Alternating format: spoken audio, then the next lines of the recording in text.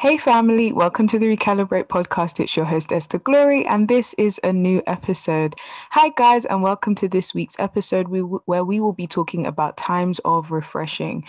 We will be having a conversation that I hope is replenishing and refreshing to your spirit and to your faith.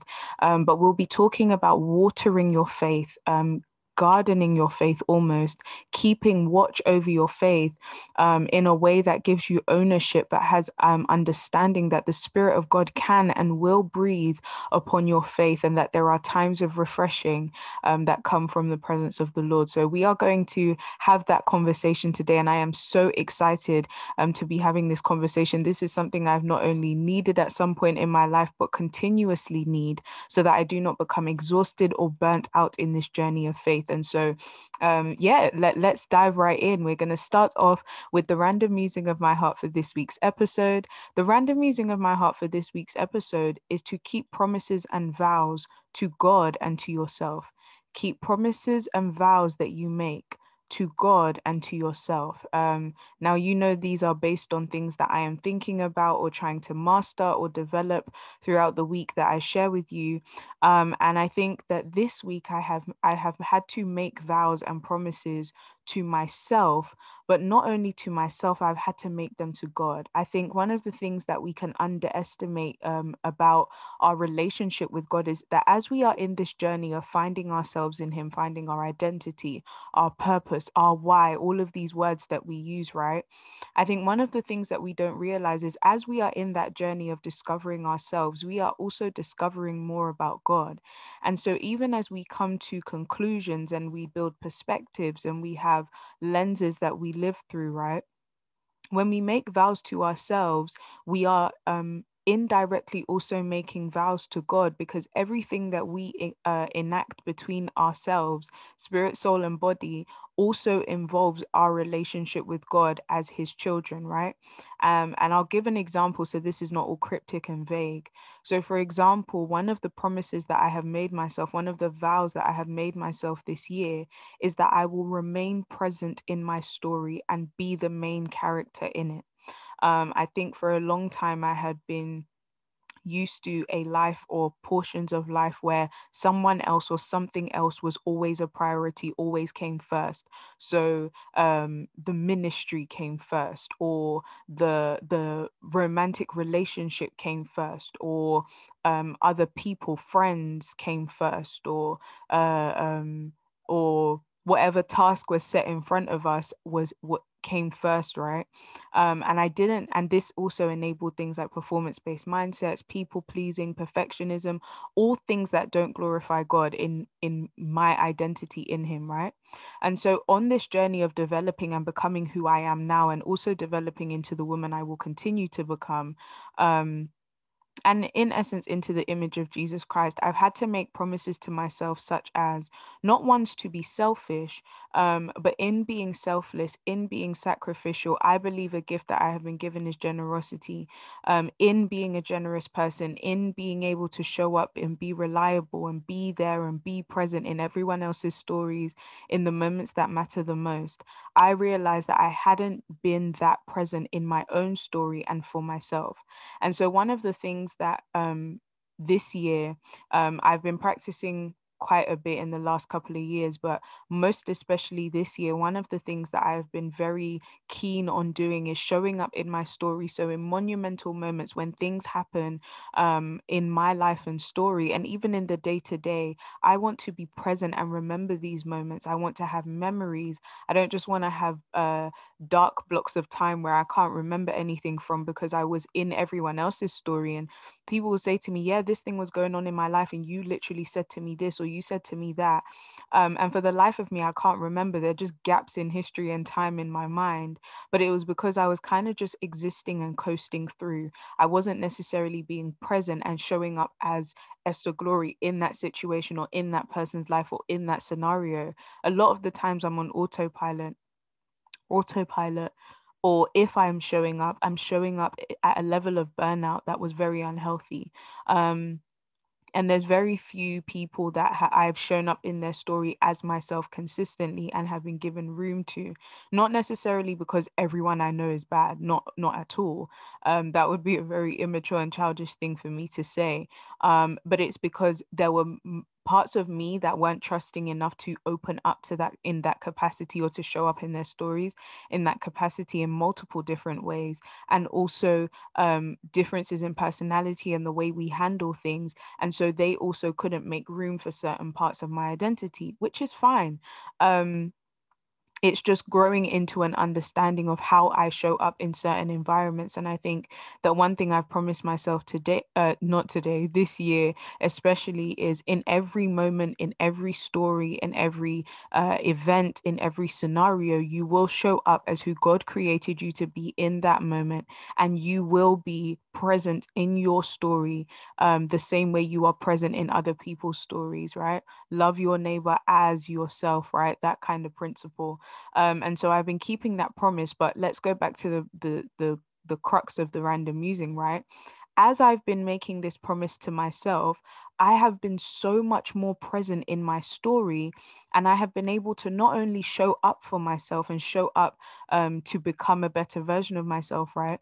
But I've also been showing up in my relationship with God in a way that I haven't been able to in years past, because I'm realizing so much more. And as I'm becoming self aware about certain things, and as I am noticing, for example, where my devotion hasn't always been, listen, I'm the babe, get up at 5 a.m. and do devotion. And some days that's hard.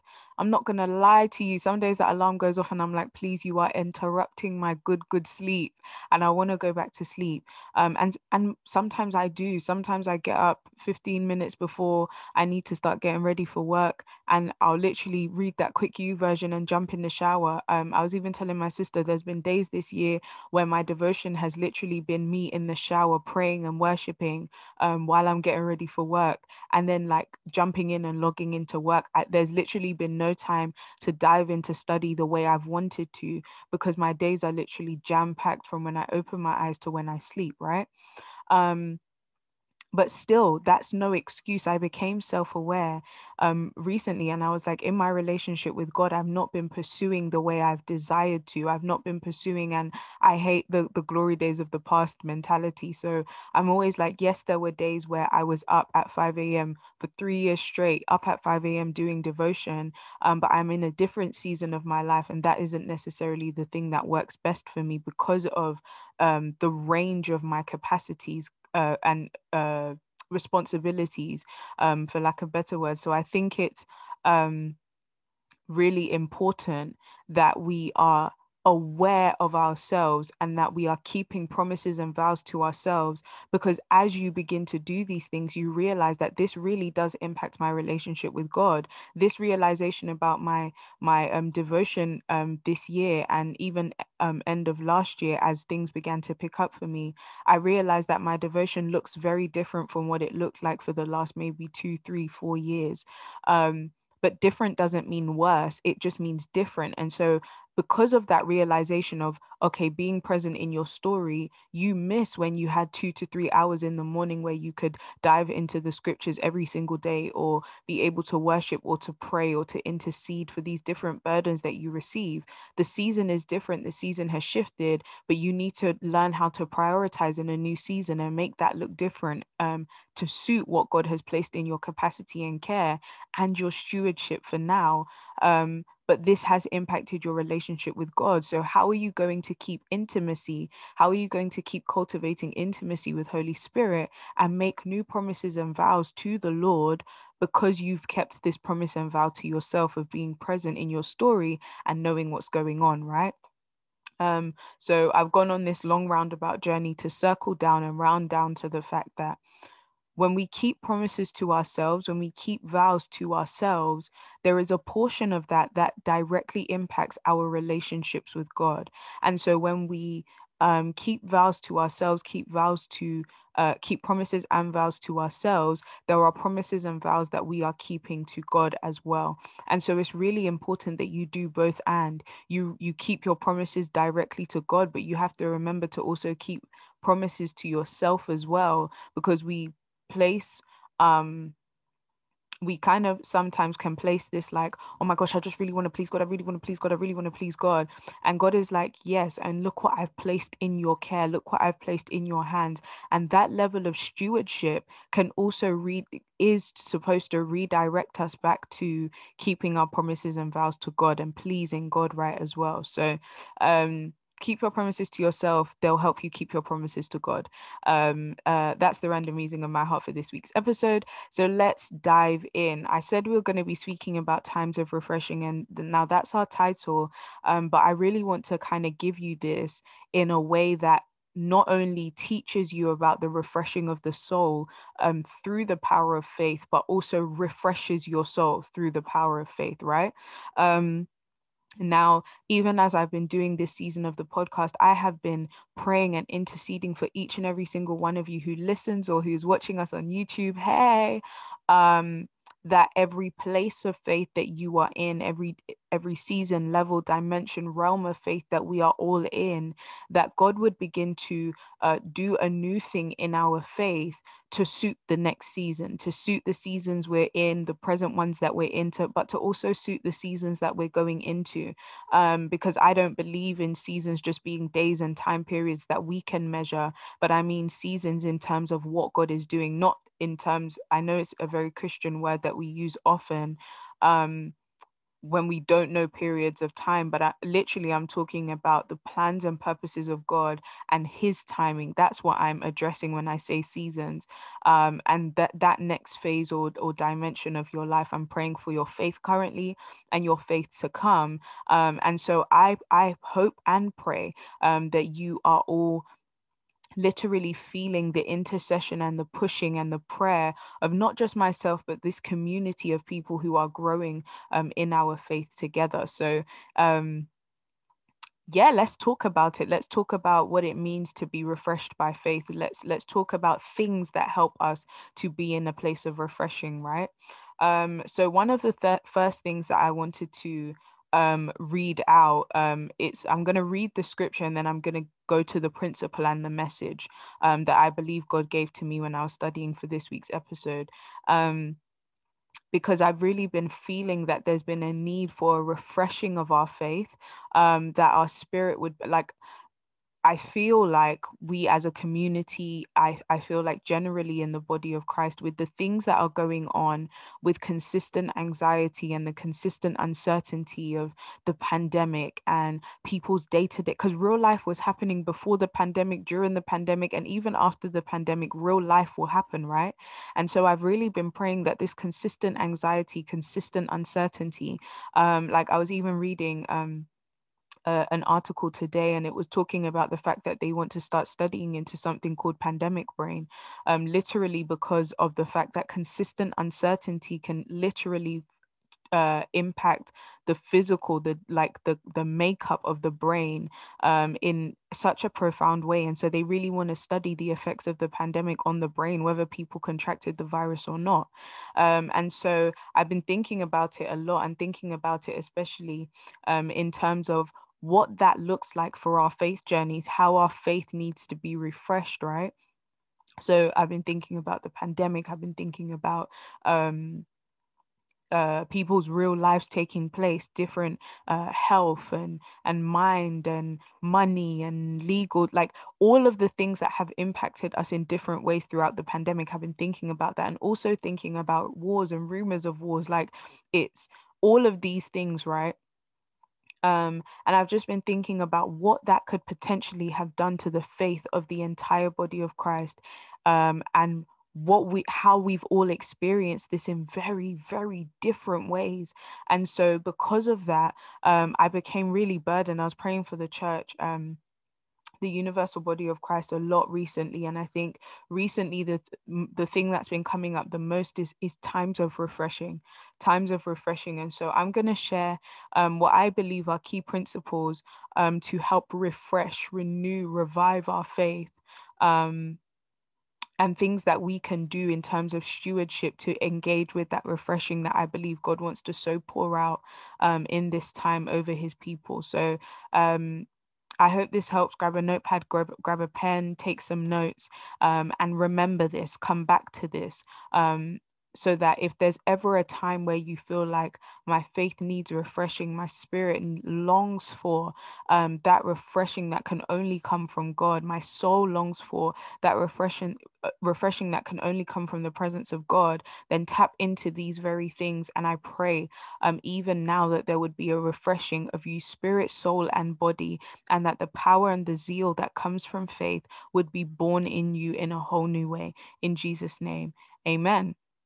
Let's dive right in with principle number one. Principle number one is something that can help to refresh the soul, something that can help to refresh the spirit and refresh our faith is repentance. It is repentance. Now, how do I know this? We're going to read from Acts 3:19 to 21, Acts 3:19 to 21, and we're going to read it in the amplified version because I've been really stuck into that recently. So I'll read it. Read with me. If you're on YouTube and you see me looking down, it's because I'm reading it from my laptop. So please grab your Bible, grab your phone, and just scroll to this scripture and let's read it together. Acts 3:19 to 21. So repent, change your inner self, your old way of thinking, regret past sins, and return to God.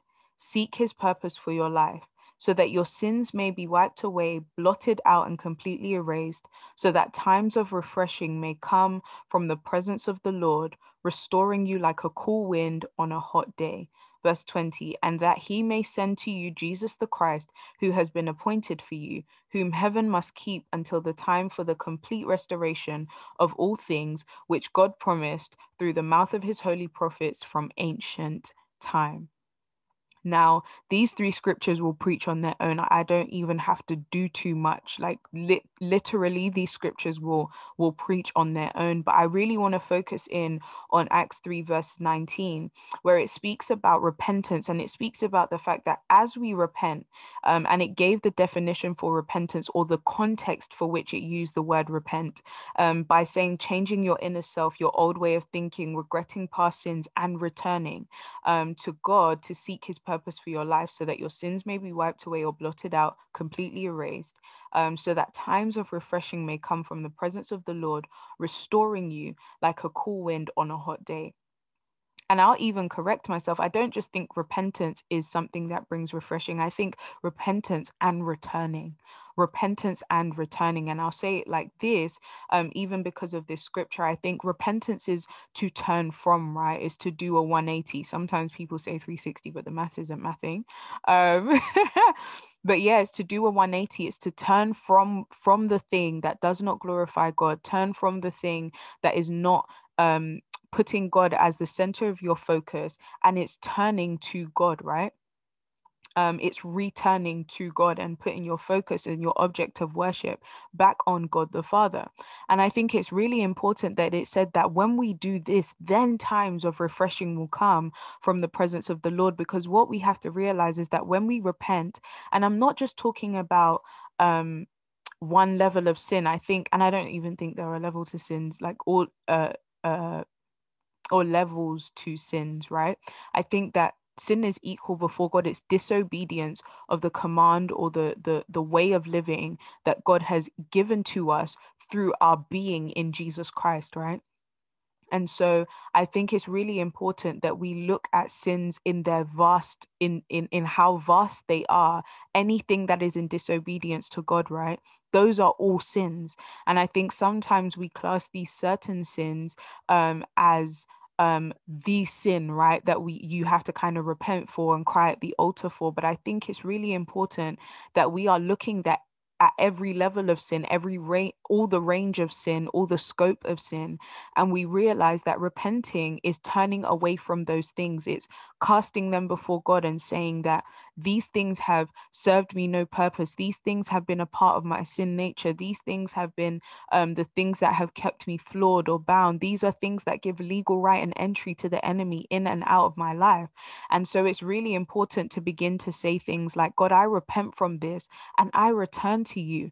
I worship you. I do not give my desires more power over me than the desire to be led by the Spirit of God. This repenting and returning returning, as we return to God and as we begin to pour out ourselves, he gives mercy. He gives divine empowerment, grace.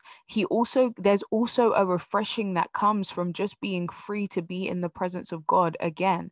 Because I think what we don't realize is that when we are in sin, it makes us run from God. When we allow sin to rule or to govern our lives, it moves us away from God. But when we repent and we return, it's almost like you've been connected back to a lifeline. And there's this refreshing, this outpouring of the Spirit of God that comes through his mercy and through his grace and through faith. And I think that what we don't realize is it takes faith to come back to God and to believe that he will answer, to believe that he will respond to us, to believe that he will show up, to believe that he will give his mercy and his grace, to believe that he will have his arms outstretched waiting for us to return to him.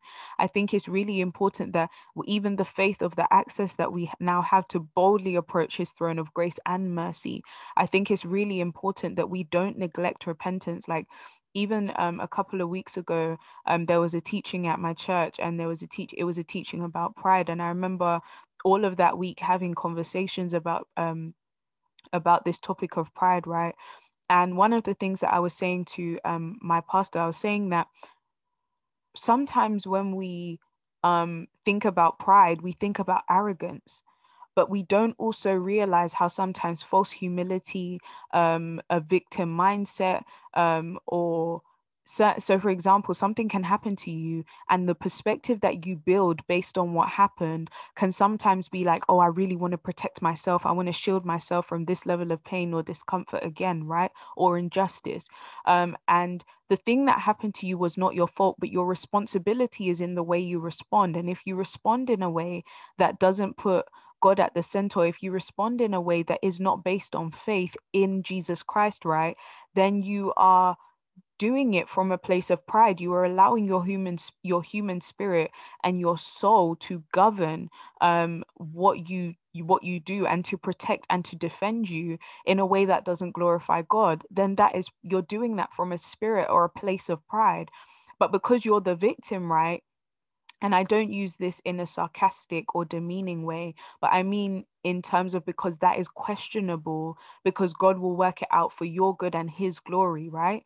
Um, so even when you are a victim of something, sometimes we think that we're justified to, from a place of pride, build these perspectives, from the human spirit, build these perspectives, which we aren't to do. We are still to respond and to lean in from a place of faith. And so as I was saying that to my pastor, like light bells went off in my head of places of pride that still may be untouched in my life because I didn't think I was wrong.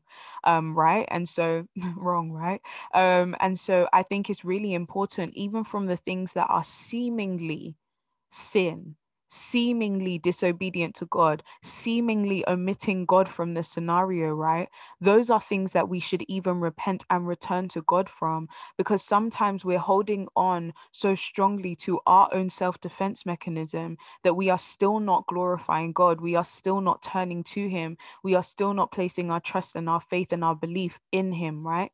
And so I think it's really important on this journey of faith to repent and return, so that times of refreshing can come from the presence of the Lord. One of the things that blessed me during the pandemic, and still does to this day, was there was one day I was praying during the pandemic, and every day began to look the same, right? And so I couldn't tell the difference between night and day and night. Everything was just kind of becoming repetitive. And I remember one day waking up, and I woke up from sleep. I was getting ready for my day, and I remember I began to pray. Now, I will not lie to you. I will be 110% honest, and you lot might be more saved than me, but and that's okay. I ain't even mad at it. But like, I woke up and I was not in the mood.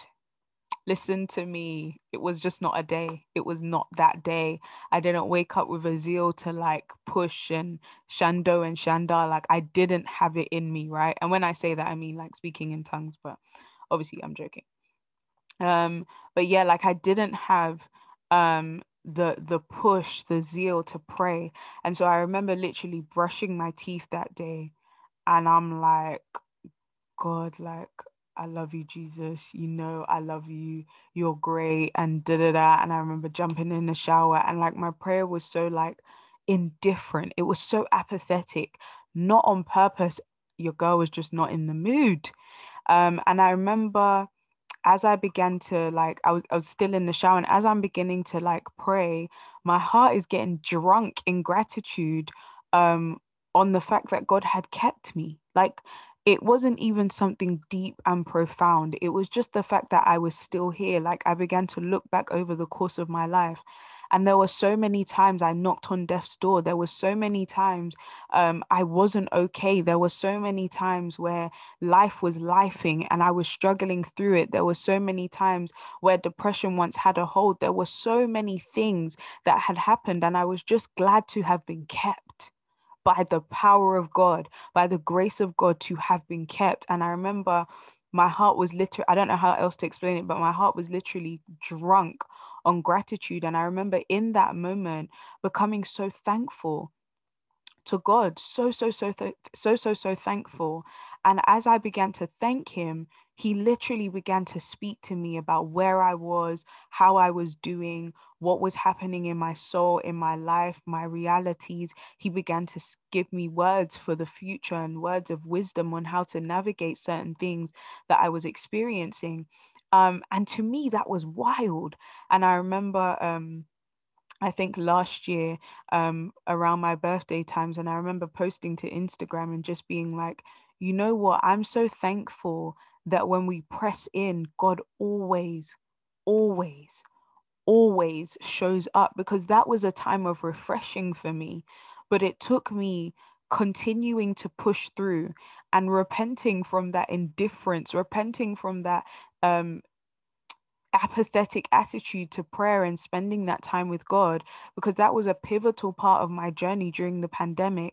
But it took a repentance and a returning to God so that there could be that refreshing in that moment. Because the truth is, about our faith, that every time we press in, God shows up, whether we feel him, whether we experience him, whether we have a life-changing moment, or we just feel the zeal to get through another day or another moment. God will always show up when we press in. And so it's really important that his presence becomes a lifeline to us. I know there's a really famous song, Your Presence is Heaven to Me. And I think it's really important that the presence of God becomes a place of safety, becomes a place of refreshing, becomes a place that we push to get into, because we know that there's healing, restoration, deliverance, salvation, forgiveness, grace, mercy, joy, peace, love, hope, righteousness, holiness. We know it's all in that place. I think it's really important that we are not treating the presence of God like it is something we only entreat to once a year. We have this tabernacle approach or mindset, or old covenant mindset, to approaching the presence of God. This is not something we entreat to once a year, for the atonement of our sins. We have been atoned by the blood of Jesus Christ. And so the presence of God is a place that we live out from, and we need to get into I can feel myself even getting stirred now. There's this hunger and thirst and fresh desire in me, that I believe God wants us to press and push and get there, because and not get there as in a destination, but get to him, no matter what we do, no matter how we feel, always pulling on the presence of God that even dwells inside us because we have the Holy Spirit. I think it's really important that the presence of God becomes a lifeline in these days, in these times. There's no more sitting on the fence. There isn't room or time for it. It's not one leg in and one leg out. And I'm not just talking about because of sin. I'm talking about one leg in and one leg out in terms of belief. Is it every life event that occurs that you will question whether you believe God is true or not? Is it every life event that happens that you'll go running back into the dark places that you've been in before? Is it every life event that you will, every negative thing that that happens, or even because sometimes when negative things happen, it tries to educate us about who God is, and we run into the arms of false perspectives and delusions about God's true character and nature. And sometimes when positive things happen, we run into the pride of self because we believe that somehow, some way we made this happen, as if we are magicians, as if we have that creative power that God has to make something be that it is not. And so I think it's really important that we as faith-filled believers do the work of repenting and returning at all times, and making sure that our faith and our focus is on God, because in that place there is refreshing. And I cannot tell you enough how much God waits and longs to commune with us there. And outside of that, or taking that even a step further, not only does he desire to communicate with us and to commune with us and to fellowship with us, as it speaks about in Revelations, but he also wants there to be this knowing of us, that, and us knowing him, knowing us intimately and deeply, and us knowing him intimately and deeply, that takes place in the presence of God, that refreshes us on a whole nother level, because we are being with him, we are being in him, we are existing in him when we pursue his presence that way.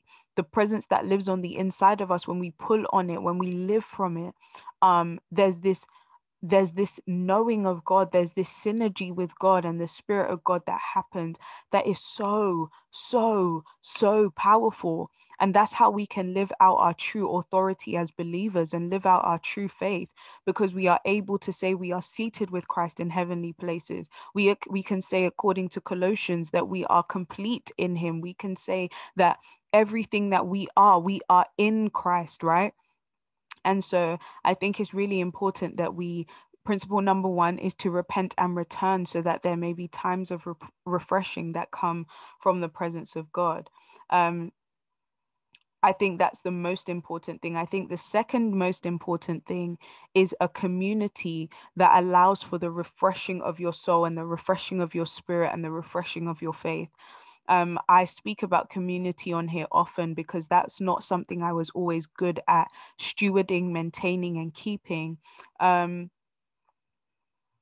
Not because of like wickedness or being a bad person, but it was genuinely just because so much life had happened, and in all the life that I had experienced, people were the problem. Be it me, be it them, there was always a person who was a problem, right? And so in those scenarios and situations, it can try and educate you. And for the longest time, it really did educate me that, yeah, people are the problem, which was a very problematic mindset, because even though you may be hurt by people, when God wants to heal, he will send your healing and your deliverance and your restoration through a person. When God wanted to restore us back to himself, he sent his son. When he wanted to build his church, he sent his leaders, he sent apostles, prophets, pastors, teachers, evangelists. He sent the whole lot, right? And so it's really important that when we want to do anything when it comes to our faith, we are important on placing a focus on our relationships and our community. And one of the things that was really interesting to me in the scriptures is there were several times in the New Testament where Apostle Paul mentioned refreshing, and they were all centered around a company of people. And so I thought that was really important, that when it comes to our faith, with all that Apostle Paul encountered in his ministry journey, refreshing came not only from God and from the presence of God and from the power of God and the Holy Spirit, but refreshing came, and he made a point to note this so that there was a principle we could draw on from what he was experiencing. But refreshing came from community. Now, I think it's really important to have a community where the refreshing of God can be poured out to you by who is around you. I believe in the power of proximity. I think that proximity is a very underrated principle, a very underrated message that we don't preach as much. It's important what you're next to. It's important what you're around. It's important what you stand in. It's important what you stand on. Proximity is important. important. And so it's really important that your community, not just who's around you physically, who has your ear. I think I spoke about this in season 3 of the podcast when we are talking about hearing God's voice, but who has your ear? Whose counsel do you listen to? Whose advice impacts, whose wisdom impacts your day-to-day living? Not only that, who has your ear in terms of who speaks to your spirit, to your soul, to your body? Who speaks? Because when people speak, are they speaking and reiterating a message and the voice and the wisdom of God, or are they reiterating things that don't allow you to grow in your faith and your capacity and your oneness with God? Refreshing can come from who you're around. Proximity is important. And I'm going to read some certain scriptures that really stuck out to me, where Apostle Paul was speaking about this in different parts of the New Testament. And I'm also going to give one real life example for me where this happens, right? And so let's start off with, where are we at? 1 Corinthians 16 to 18. 1 Corinthians 16 to 18. I'm still in the Amplified. We ain't going nowhere. And I'm going to read it quickly. Verse 16, or I'll start from verse 15 actually, just because the Amplified continues on into verse 16. So, brothers and sisters, you know that those of the household of Stephanas were the first converts in Achaia, and that they have devoted themselves for ministry to God's people. Now I urge you, verse 16, to be subject to such leaders, treating them with courtesy and respect, and to everyone who helps in the work and labors for the benefit of yourselves and the church. I rejoice because Stephanas and Fortunatus and Achaicus have arrived, for they have made up for your absence. They have refreshed my spirit as well as yours. So fully acknowledge such men and deeply appreciate them. I don't think you heard me in the back with your tiger stripe t-shirt. Verse 18. They have refreshed my spirit as well as yours. So fully acknowledge such men and deeply appreciate them. Now, before you all step on my necks, when he says such men, he was talking about these particular men who have who at the time have worked and labored and been subject to and have dealt with things in a really faithful and consistent and great way, right? He's commending these people, these men specifically. He's commending them, and he's saying, acknowledge such people and deeply appreciate them. Now, this is the principle for me. He stated all of the things that he noted and found noteworthy about these particular people. And one of the things that he spoke about that should be deeply appreciated and that should be recognized and acknowledged in them was that they have refreshed his spirit as well as theirs. So this is a body of believers he's speaking to, and he's saying they have refreshed you and they have refreshed me. Even in your absence, I've been refreshed by just being around them. I think that's so important. I think that, and I've said this before on the podcast, sometimes when we talk about discipleship, we immediately move to the most prominent person we know in the faith. And I think it's important that we come away from that mindset, because we create this popularity gospel, or we create this opportunist and clout chasing culture where we're chasing somebody based on the gifts that God has placed on them or the favor that God has given them. And I think it's really important that we don't necessarily do that. And I always say this: measure the fruit. For example, if you can see, okay, I have a gift of wisdom, right? So you notice that whenever you're in your friendship circles, you're almost the agony aunt or the agony uncle, or you are the one that everyone comes to for advice, or you give great counsel, or people always come to you to find out and to figure out what's going on in their own souls and minds, right? If you figure out that that is a gift that you have, in order to nurture that, you don't just go to the most prominent person you know in the faith and start trying to seek discipleship and mentorship from them. You measure the fruit. So who in your life have you seen this gift maneuver in?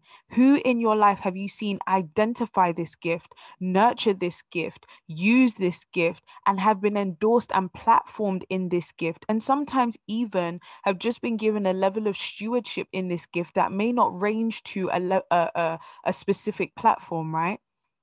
When we begin to measure fruit, we begin to grow more deeply in our abilities, and we become more sharpened in our skill. Because I think that sometimes when we run to the most prominent, that person's prominent gift or most dominant gift may be teaching, and it may not necessarily be in counsel. Are there things that they can mentor and disciple and teach you in? 100%, definitely, but not in the same way as someone who has the gift can maneuver the gift and has learned the gift through their relationship directly with the scriptures and being sharpened by someone else, right? And so you are getting people's history and their mentors' history with God and their disciples' history with God, because they've seen people in their line. And I always think of it as lineage. I always think about it as generations of people. It's not necessarily by blood, but it's by a pattern, a type, a kind, right? And I think that I'm even going to give a personal example, and then I'm going to read the second scripture concerning this that directly refers to this. They are my friends that were gifted to me by faith and by friendship. Or, sorry, they are my brothers and sisters that I have been gifted by faith and by friendship, right? They are some of my favorite people. And one of my favorite things about them is, yes, they lead. Yes, they do what it do, baby, in every sphere of their lives in complete excellence. Um, but there's a particular group of my friends, and I absolutely love them, adore them. And yes, they may lead, but the reason I find refreshing in their company isn't necessarily because of their position, isn't necessarily because of their clout, isn't necessarily because of, I'm not even going to say isn't necessarily, it isn't because of their clout, it isn't because of their positions. I honor and respect and acknowledge their positions. I honor and accept and respect their clout, but it's not because of that that I pursue relationship with them. I pursue relationship with them because I have measured the fruit of what I've seen in them. I admire it. I am inspired by it. And there is a greater desire and hunger that is born in me each time I see them maneuver in the spaces and places that they're called into. And one of the things that requires you to do is to be a student and to be observant of the people around you. I heard a really powerful quote. I was watching a really silly podcast, or the podcast isn't silly, but it's comedic. And I was watching a podcast, and they're two friends, and one of the friends said to the other, because she was calling him out on something, and she said to him, "I'm not judging you, I'm learning you." Very powerful. She said, "I'm not judging you, I'm learning you." And I think one of the things that's really important when it comes to who's around you and what you're looking for is that you are a student and you are observant. I think sometimes we can get to know people. Oh, yeah, she's funny, she's full of banter.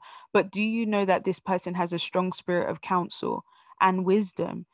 Oh yeah, like she's just the quiet one, she's real shy, but do you know that she's observant, and do you know that she has a strong prophetic calling on her life?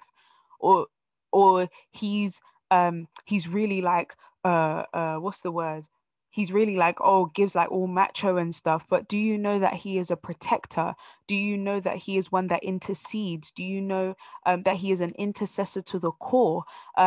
Oh, he talks a lot. Do you know that he has the gift of teaching?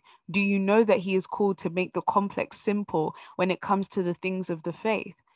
We make all of these assumptions based off of observations without going to the root to know more and to learn more about the people that are around us. And so we are forsaking local gifts for global ministries. We are demeaning local gifts and proximal gifts for those who have been platformed. And I think that sometimes maturity can be measured based on who's ascended to what level rather than what fruit I can measure. And I think that we are setting ourselves up in a disadvantaged manner, or from a disadvantaged vantage point, when we allow ourselves to shoot for the stars, literally, in this celebrity like kind of culture that we can sometimes allow to manifest in Christendom. But when we like shoot for the stars and point to the person who's on the platform and do this, and I want to be connected to them, and I want them to call me their son in God, or in Christ, or their spiritual child, whatever the case is, sometimes we're shooting up there and looking so far ahead that someone who is in close enough proximity to grab you by the hand and pull you into what God has called you to become is completely ignored. Some of your closest friends are your greatest mentors.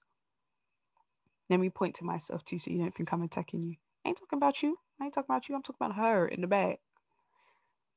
Because I think I think sometimes there's this level of pride that no one around me can teach me anything because we're around one another, right? But your background, your experience, you don't know what is on the inside of them. You don't know what God has placed in them. You don't know what they've been through that has pushed them into a new level of wisdom and experience that maybe you didn't encounter of them. And I think it's really important also to remember that there are several facets to people. Just because you experience this person as friend, you've never experienced them as sister. You've never experienced them as mother. You've never experienced them as wife. You've never experienced them as husband, brother, friend. You've never experienced them as father. You've never experienced them at work. Like, you don't know them in that capacity. And even if you do, you still have the overarching of they're my friend and I know them at work, or they're my friend and they're my brother in Christ, or whatever the case may be. But it's still not the same as knowing them as your blood brother would know you. Do you know what I'm saying? And so I always say that, like, you guys can answer, but yeah, please answer. This is a conversation. But I think it's really important that, because there are multiple facets to people, always remaining a student of who they are, so that you can still learn. One of my favorite people, I love her. We don't talk every day. We do not. I think we talk when we see at most. And sometimes there will be a random FaceTime or a random call or a message or Instagram or whatever. We don't talk every day. But one of the things I love about her the most is everyone's testament of her is of somebody who is virtuous, who is wise, who is compassionate, who is full of love, who loves the Lord. That is everybody's testament of her. And one of the things I always tell her is, when I grow up, I want to be like you. Not in terms of like it's not even a statement to try and curb jealousy or envy. It's nothing like that at all. Genuinely, there is a level of admiration and respect and honor I have for her fruit, for her and her fruit. And it's not that everything has been easy, but she's even shared with me honestly and openly about her journey into becoming who she is now and who she's continuing to develop to become. But I just admire her journey, because everyone's testament of her is the same.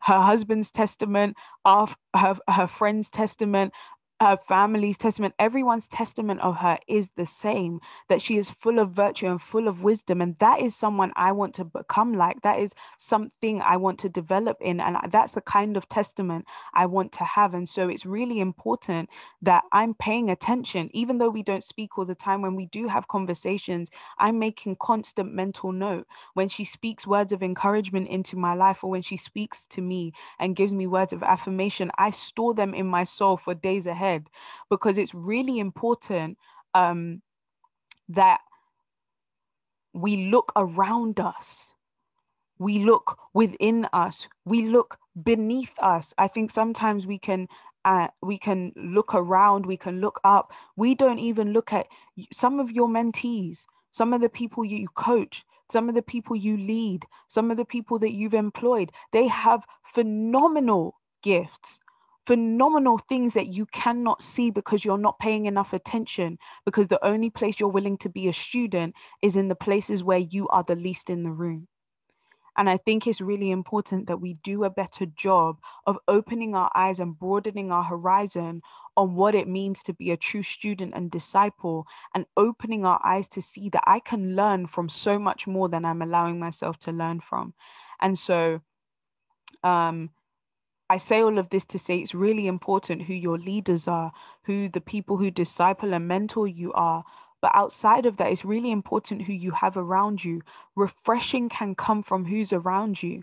There's been times where I've called people and I'm just like, or sometimes like FaceTiming, messaging. I have a friend, and over the last 2 years, I keep telling her encouragement is like wind under my wings, because I couldn't have prayed for her. I didn't know I needed her in that way. But as we've become closer and as we speak more, her words of encouragement and asking me how I'm doing and really genuinely just wanting to get to know me and not really like putting pressure on me to be who she thinks I am, and these perceived images that may be out there, but just really allowing me to be myself. I think those are the things that have really encouraged and affirmed, and her words have always come smack bang right on time. Her "I'm thinking of you" has always come smack bang right on time.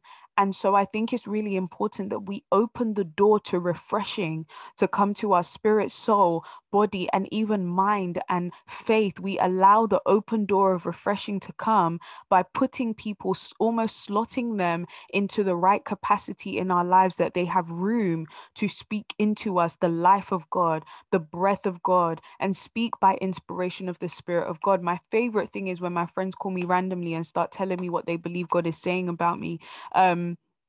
Even randomly, when my mentors and leaders just call and pray with me, or give me something they believe God is saying, it's great to know that there are people who hear God concerning me. I have friends, I pray for them all the time. I have literal lists that get longer and longer each day of people that I'm praying for. And I may never tell them that I'm praying for them. Sometimes I'll ask, "What do you want me to pray for? Please know I'm praying for you." But other times they don't even need to know. They're just on my prayer list, and I'm every morning, "God, please intervene in their lives, bring deliverance, bring healing, bring provision, bring this, bring that." And I'm praying for these different groups of people and these different individuals. And as I'm praying for them, I'm praying that there's a refreshing happening in their life, even though they don't know I'm praying. But who you have in your community matters, because when it comes down to crunch time, and when there needs to be that refreshing, God will use people as well. He can do that directly with you and him in his presence, but it's so powerful when God can also do that through the people that you have placed around you, the people that you have put in your community and who you do life with. To be able to speak life and refreshing into you. Times of refreshing can come through your community. And that principle, when I was reading this scripture, because I was studying about it, and then as I was preparing for this, I was reminded of this scripture. But just the idea that the testament of people, the measuring of their fruit, and allowing them to be in your proximity and in your space and in your community can bring refreshing. What refreshing are you missing out on because of who's missing in your circle? I'll ask that again. What level of refreshing, what dimension of refreshing are you missing because of who you're not allowing in your circle, or who you've not invited into your circle, or who you don't have around you? Because not only is the person missing, but times of refreshing are missing as well. Oh, and also that's this one's for free. The rest will charge you, but just an addition to that as well is, not only is it the person and things like that, if you have friends currently, if you have community currently, and there is no refreshing, then it's not just that a person is missing. You need to review what is in your circle, what is around you. A good mark of godly covenant relationships is that there is refreshing that comes from the Spirit of God, that flows in and through freely through those of you connected in proximity, right? I'm also going to read Romans 15:31 to 32. This will be much quicker. And then I'll jump into principle number 3. Romans 15:31 to 32, right? "And pray that I may be rescued from the unbelievers in Judea, and that my service for Jerusalem may be acceptable to the saints, the Jewish believers there, so that by God's will I may come to you with joy and find rest in your company." So that by God's will I may come to you with joy and find rest in your company. there is a level of not only refreshing, but rest that comes from relationships. And if you're not finding, and I'm not saying because this will be all the time in every relationship will consistently rest, refreshing, rest, refreshing, rest, refreshing. Because sometimes, like life, but there is a necessity to, in your time served with these people, right? How much time has been refreshing? How much time have I rested in this relationship? The same way we live from a place of rest in God, there's a level where our community, a level of rest that our community should also bring, a level of refreshing that our community should also bring. So review your time served in your relationships and in your community, and look for the resting and the refreshing, because that's what makes the years worth it. That's all I've got to say on that, honey, because I feel like I've smacked you over the head with that particular principle. Principle number 1, based on Acts 3:19-21, is to repent and return to God, so that there may be times of refreshing in his presence. Principle number 2 is to review your community, because refreshing and rest can come in the company of those who are fully devoted and sold out to God, and measure the fruit so that you are allowing the right people into your space. Principle number 3 is to take a leap of faith. Now, I heard you cuss me out in scripture as I said it. I heard you roll your eyes. Deep it. I heard you roll your eyes at me because I said that. And that's okay. And I did the same thing to me. So because I did it first, you get to do it too. Okay. Take that leap of faith. I think that, okay, and I'll say it this way. Something's been happening to me a lot recently, where God will give me an instruction about something, or my leaders or my disciplers or my mentors, whatever the case is, will give me an instruction about something, and I'll obey. Because I said, yeah, this year is the year where my heart will be malleable in the hand of God. This is the year where I'll say yes quicker than I've ever said it before, right? Cool story, bro. Because now that I'm doing those things, when I obey and I take those leaps of faith, I was telling my sister like 3 times last week that, or in the last 2 weeks, should I say, where I've taken a leap of faith, and I felt literally in my physical body, but I know it's a picture of a spiritual reality. I will literally feel like, when you skydive, not like I've ever been, but maybe on roller coasters is a better analogy.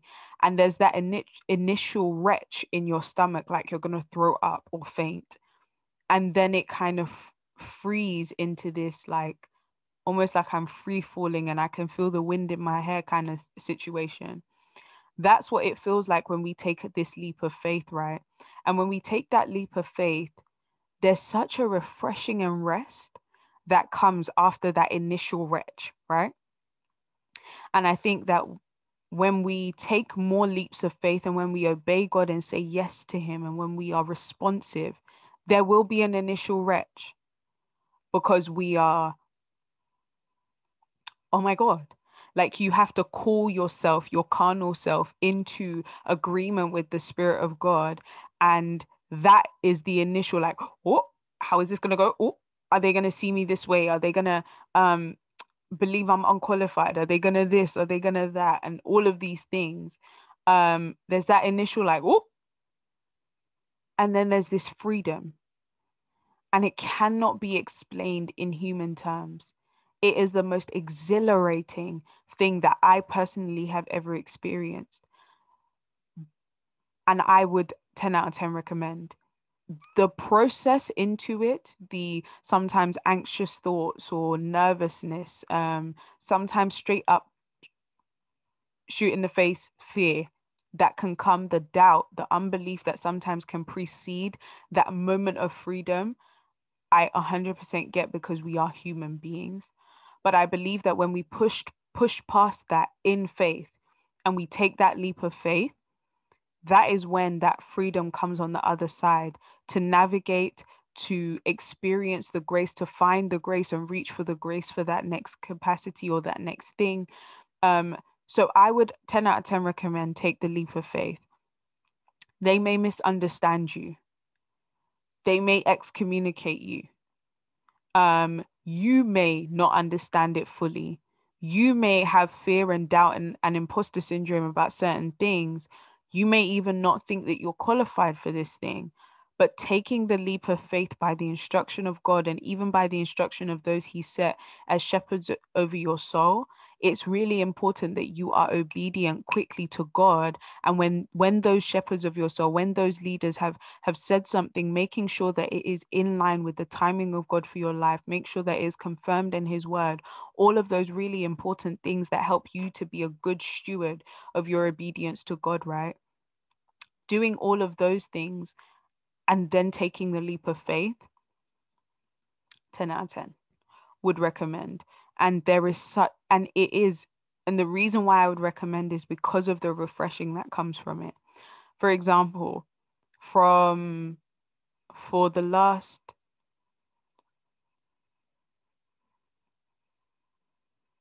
so February made it 6 months. For the last 6 months, God has been giving me a specific instruction about something I needed to do, right?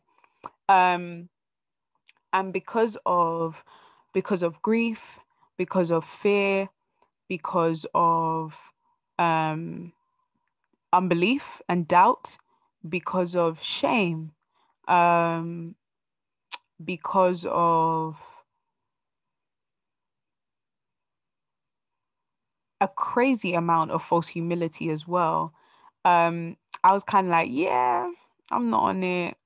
It's not that deep. I don't have to do it. And I was trying to trivialize something that God was hammering on about to me, right? And this is one of the things that really kind of gets under my skin as well, is when God speaks to me through the primary channels that he always speaks to me through, and I don't pay attention, he invades my dream life because that's something I can't control. And your girl likes her sleep. Okay. So well, to be honest, I don't sleep much, but I do enjoy sleep when I'm sleeping, if that makes sense. But getting to it is not really the most fun part. And waking up is like, oh, let's get on with it. Let's go on with the day. So I'm not really like a sleeper like that. And anyone will ask you if wind blows while I'm asleep, I'll wake up. That's how light of a sleeper I am. So it's not even like, but I just enjoy sleep while I'm sleeping, right? So it's really why was I saying all of that? Yeah, God invades my dream life. And when I'm not rested because I've been dreaming and not sleeping, I'd be annoyed. I'd be really annoyed. So it's kind of gotten me to this thing now where I'm like, okay, I know if I continue ignoring this, is going to enter my dream. If it enters my dream, that means a week of no sleep because I'm dreaming every night because I haven't obeyed this instruction. And it's not out of fear, more just to reverence what God is saying. I've come to a space and place where I understand now that I have to reverence what God is saying to me, because there is no way that I can say I place value on the voice of God if I hear but I'm not responding, right? And so 6 months God's been giving me the same instruction. Finally obeyed what, last week? And even then it's not consistent, but finally obeyed last week. And I remember that initial feeling like, oh my God, oh my God, oh my God, oh my God, oh my God. And then obeying, and the freedom and the way God has been speaking to me. It's like, if you're a Marvel fan, you will know what I'm talking about. It's like when Doctor Strange and those when he does this and then the time portal opens up literally in the circle he's drawn or created or whatever. It's like I've stepped into a whole new world, a whole new dimension. It's just freedom, freedom, freedom, freedom. And I feel like I stepped into a whole new space and portal in my life. A whole new space and portal in my life, just by obeying the word of God, right? And so I would encourage you that where you can, and where you want to trust God again and believe Him again, take the leap of faith. Take it, take it, take it, take it, take it. Because on the other side is the refreshing that you're looking for. Because your relationship with God and your advancement in your relationship with God is based upon the last instruction that He gave you. So stop ignoring the instruction, and maybe the refreshing you're looking for will come. I love you guys, and I hope that this episode has been refreshing and helpful for you. The Recalibrate Challenge of the week for this week's episode is to take time to be refreshed in these 3 areas. Spend time in repentance and returning to God, even in the things that are seemingly right, that you've realized, wait, no, this isn't actually glorifying God. Repent and return to Him. 1. Number 2, get your community together and spend time in refreshing. If you want to talk about the scriptures, if you want to go and grab coffee, if you want to go and have dinner, if you want to just have a movie night, if you want to curl up on the sofa with friends and family and loved ones, get in a place and space of refreshing with your community. And number 3, obey, obey, obey. Take those leaps of faith and see the refreshing of our Lord Jesus Christ. But I would encourage you to actively engage with these 3 things that I've shared and see if there isn't a refreshing in your faith, in your spirit, in your soul. That's the Recalibrate Challenge for this week's episode. I am excited to see you guys in next week's episode. Have an amazing week, and don't forget to share this with someone. Share, like, subscribe, comment, rate, review wherever you're listening to, and remember to always check out the show notes and the description box if you're on YouTube, because there's always some gems in there, some really cool things that will be able to help you navigate the episode as well. Absolutely adore you. See you in next week's episode. Bye.